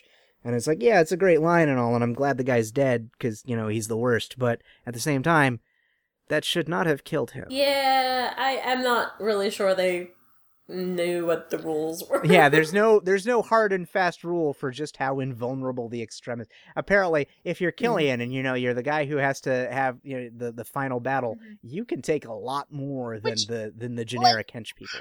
Why exactly can Killian take more than the henchman? Is it because he was one of the first people who took it? Like, I don't know. He used an early version of the formula. He's had the longest time to like train with it or something. Because that bit, we'll get to it at the end, but what happens to him, he should not survive. Right. At all. Anyway, all right. So we get the awesome Barrel of Monkeys scene. It's so much fun. So much fun falling out of a plane. They did a good job with the conceptualizing the sequence. Yeah. And filming it and pulling it off. The science doesn't necessarily have to make sense. It just has to I'm going to look cool. electrify you and you're not going to be able to let go. And I'm just like, okay, fine. Sure.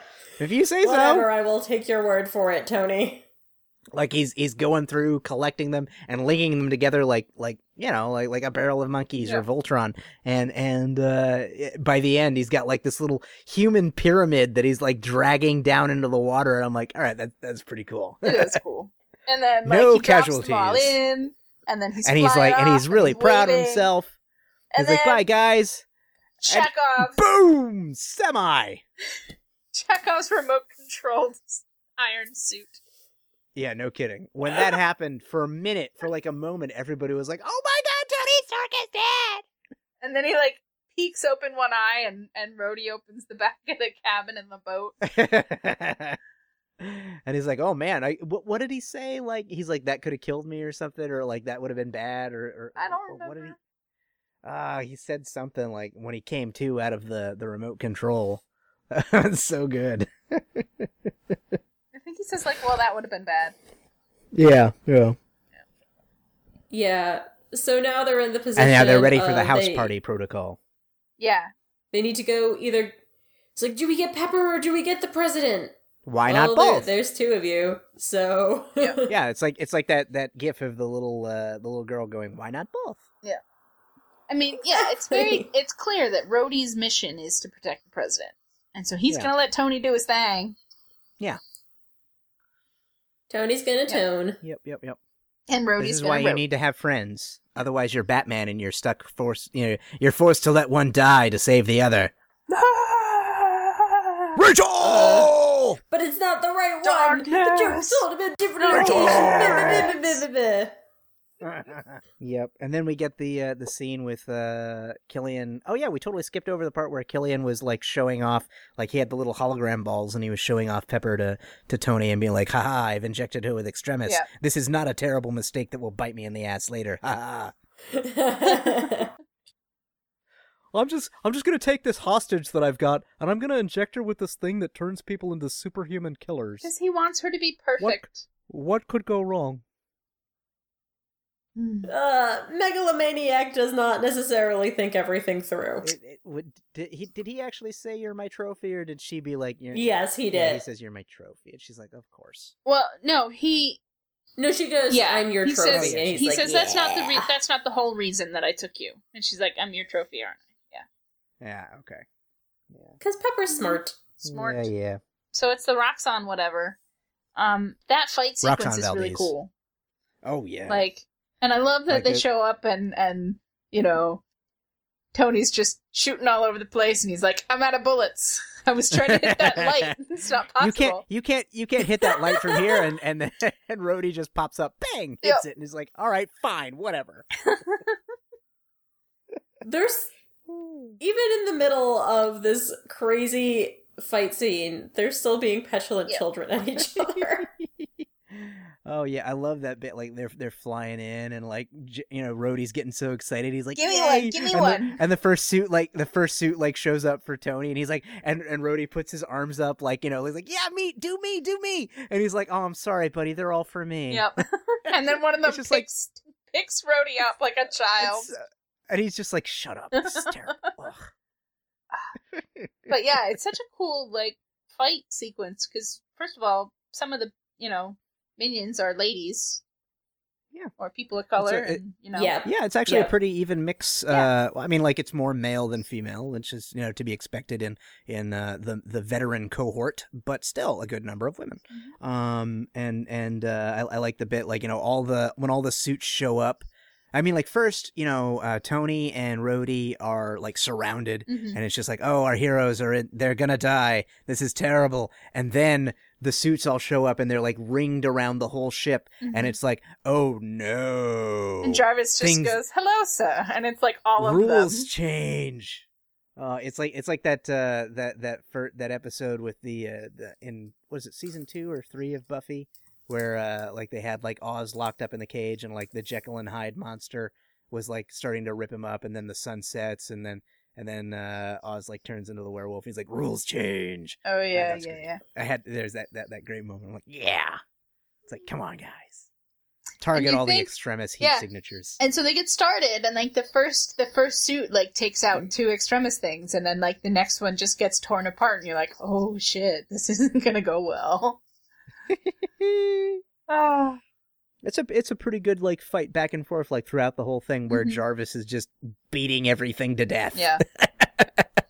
That Jarvis was having fun. Jarvis is like, I'm in charge now. And you can see like all the different kinds of suits that Tony's made. What we only named like 2 of them, like or at least we only got Heartbreaker, Red Snapper. Red Snapper. Oh, there was one was named Eeyore. Yeah. Which one's Eeyore? So the one that came over and stabilized the container that Tony and Rhodey were on.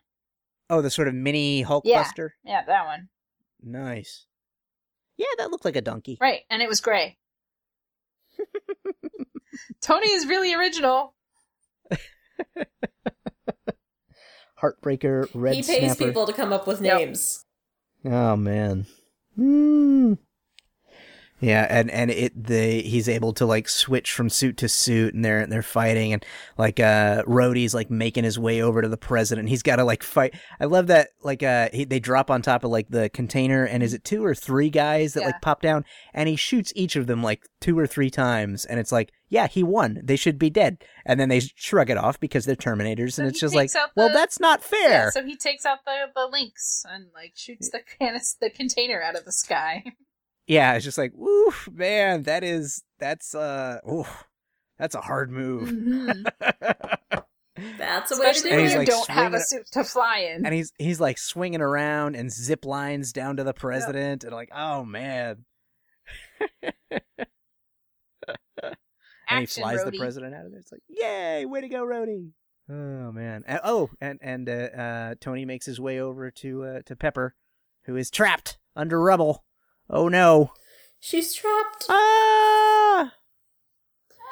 And so there's like this whole crazy thing where it's like, take my hand, I'll catch you. You've got to let go. I'll catch you, I Can't promise. stay here. Yeah.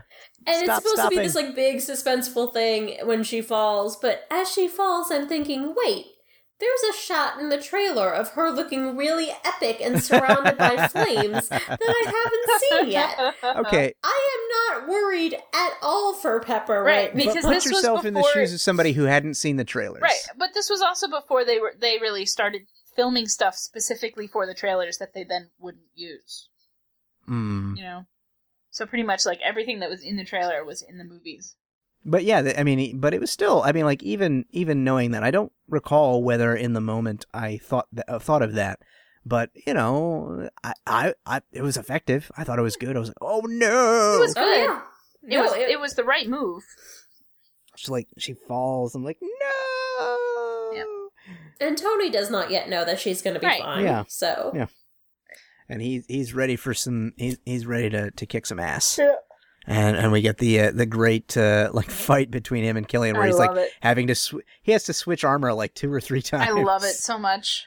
And like Killian's like ripping through it and just like cutting pieces off, and like he that was a good bit, like with where he was like trapped under Killian, and Killian was like starting to cook him, And he like and then he puts the blade up and Yeah. like cuts Killian's arm off. It's like, ooh, that looks like it stings.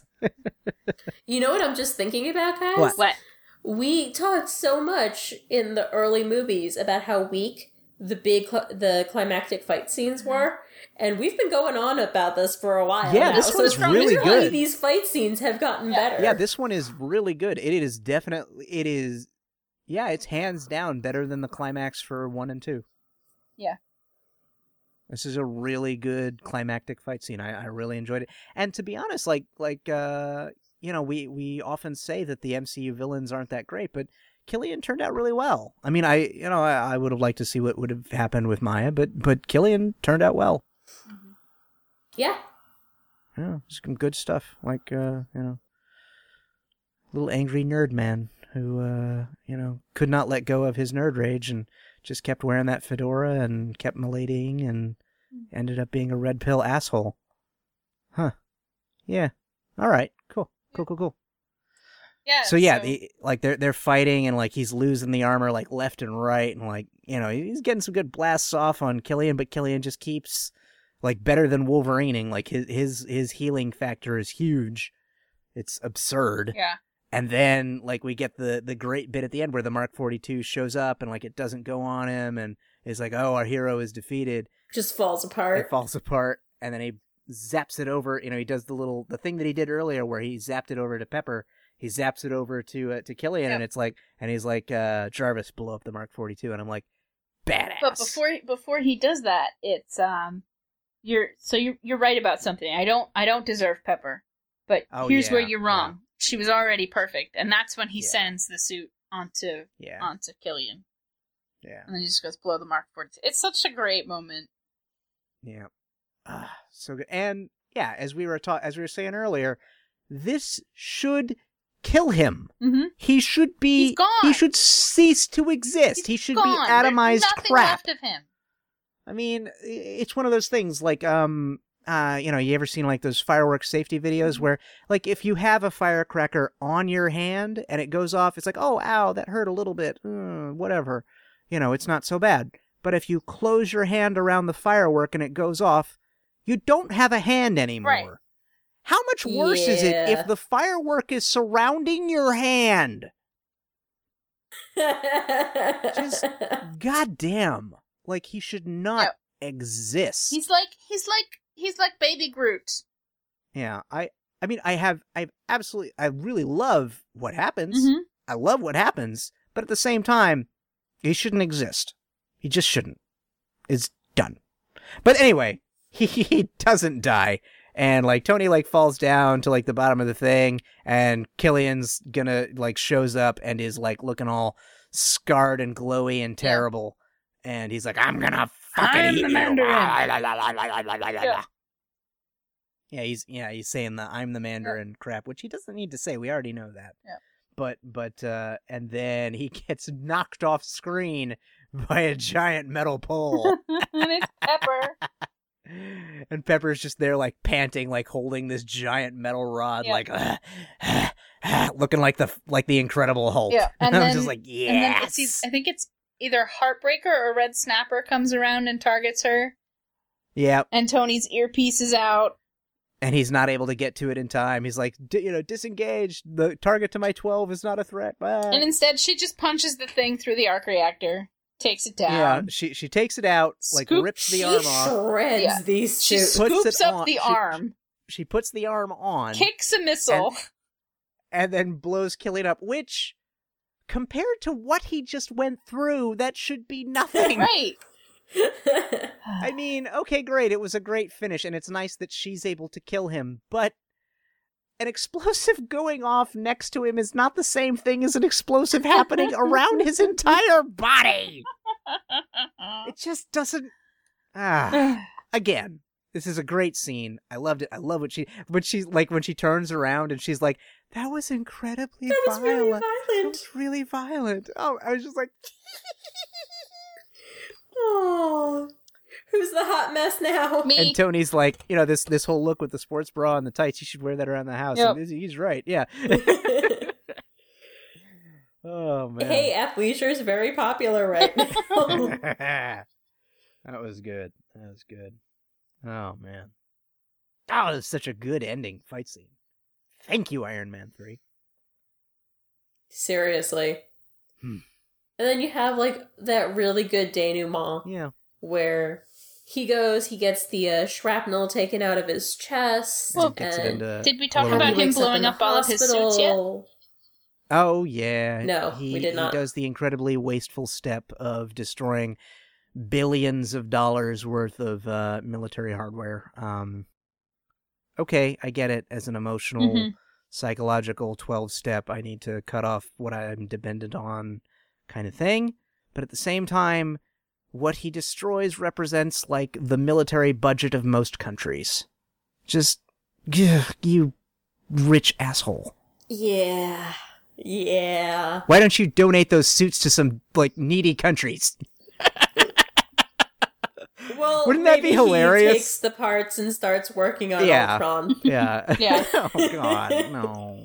and the Iron Legion. Yeah. Oh, no. Yeah, like, the scrap from his clean slate program goes into making Right. the Iron Legion. So the one step forward Yep.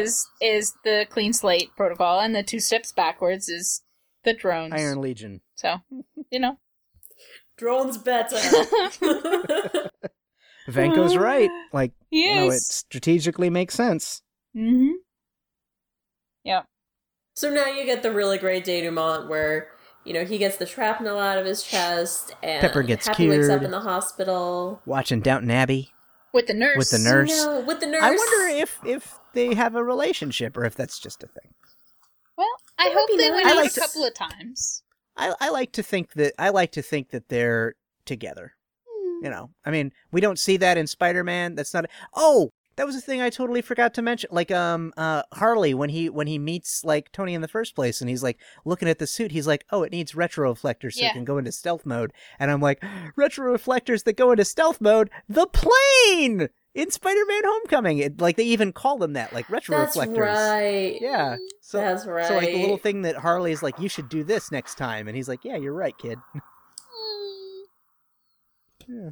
Anyway. And then he goes back to the wreckage of his house and he gets Dummy out of the water. And driver. Yep. He's like, I'm not done. And I'm it's going to like, go out and make I more. am Iron Man. And it's like he's finally at peace with being Tony Stark and Iron Man. Yep. it's really great because in the beginning of the movie, he's like, I'm a man in a can. And then by the end, he's like, you take away my suits, you haven't changed anything. I am. And I think that's a great... It's a great emotional transition from, like, I'm a dude who uses stuff to be a hero to, no, I'm a hero. Yep. I am the can. I am Iron Can. And then we have the really awesome end credits, which is like a montage of clips from all the movies. You know? Yeah, that was really good. Yeah. With that, like cool sort of 1970s. The souped up music is really great. I loved it. Yep. The entire music is really... Not only is the soundtrack itself really good, but this movie also had a music inspired by album, which is amazing, and I highly recommend that you go and listen to it. My favorite Imagine Dragons song is actually from this album. And it's just... that had been really popular, like, in, the 90s? Music inspired by albums? But they kind of fell out of favor, and I was just looking today, apparently Black Panther, it's a combined music from and inspired by. Yeah. Did it. A bunch of them. Yeah, But they brought Kendrick Lamar in to do, like, one or two songs, and then when he, like, watched, like, a rough cut, he was like, nope, I'm gonna do everything. It's like, this is awesome. And when Kendrick Lamar says that, you just shut up and listen. Yep, pretty much. I'm so excited for Black Panther. I hope you guys all have your tickets. Woohoo! Yeah. Also, hey, that's opening this weekend, isn't it? Yeah, it is. That is opening. Well, as of this initial release, we are releasing this like the day before it opens. Something like that, yeah. Pretty much. If you're listening to this like in 2019, obviously Black Panther has been out on video for a while. DVD, Blu-ray, streaming, not video, dude. Bubble chip. No, we're old. It's always going to be out on video. That's right. Also, you can go on over to superpowersoldseparately.com. I have a roundup of some of the best Black Panther gear for sale on the internet, so you can go and check that out. Very cool. Oh, before we get going anywhere, Stan Lee cameo. He was one of the judges at the pageant show. Of course. Yep. Not a watcher. Again, not the watcher. Not the watcher. And very importantly, we didn't talk about the end credits scene, which is amazing. So Tony has been monologuing, apparently. Yeah, narrating. Sitting on a couch, looking like he's in a therapist's office, except he's not. He's in his office, probably in Avengers Tower. And Bruce is nodding off as he tries to pay attention to Tony's story. And then when he does, like, snap to, Tony's like, have you been sleeping this whole time? He's like, where did I lose you? And he's like, Switzerland. And it's like, right from the beginning. Which is very rude. I don't have the temperament. I'm not that kind of doctor. Temperament. Be a therapist. That kind of doctor. I mean, presumably it took him, like, not quite 2 hours to say the whole thing, but still, it's like, really, Bruce? Really? Come on, be a better friend. Be a better friend. Be a better science bro. You don't know. They could have been up for 72 hours already working on Ultron that's true. At this point. They've been working on the Iron Legion. Also, they've been, I imagine that Bruce, after a, Hulk transformation, would be extremely exhausted. So maybe he was hulking out earlier in the day. He needs to carbo load. Right? He needs some protein. He needs to get more calories into him. How many calories does it take to turn into the Hulk? Oh, God. All the calories. Okay, I think I have a new blog post coming out of this. Oh man, like if you think about like what are good measures of like calorie for work done? Like how many calories does a marathon runner need to do like 26 miles? How many calories does a power lifter need? And then if you extrapolate that out, how many calories does Captain America need? How many calories does no, the Hulk's impossible. But the spirit of the Olympics, how many calories does it take to do a 30-kilometer skiathlon? Yeah. in the cold. Oh yeah. Jesus Oh Christ. yeah. We've got really good numbers on like not Thorpe. The swimmer guy. Swimmer. Torpedo. Not is it Michael Phelps. Phelps. Yeah. Yeah. Yeah, They've he's got like documented really good numbers his diet on and how everything. much he has to Yeah. eat to keep up with 8,000 his... calories during training. Oi. Non-stop. All right, guys. So do we have anything else before we sign off? Be sure to go on to Facebook and look for our group. It's a closed group, but we'll let anybody in Yes, we as will. long as they're not a spam bot. Just search for Countdown to Infinity. We're also on Tumblr as Countdown to Infinity, and we're having a lot of fun there. Go ahead and reach out, interact with us, and start a conversation. We like it. We do. We like to talk. We're not scary. We're big nerds, just like I only you. bite a little. I mean, I'm pretty scary, but no, I'm kidding. Next time is Captain America. No, next time is Thor.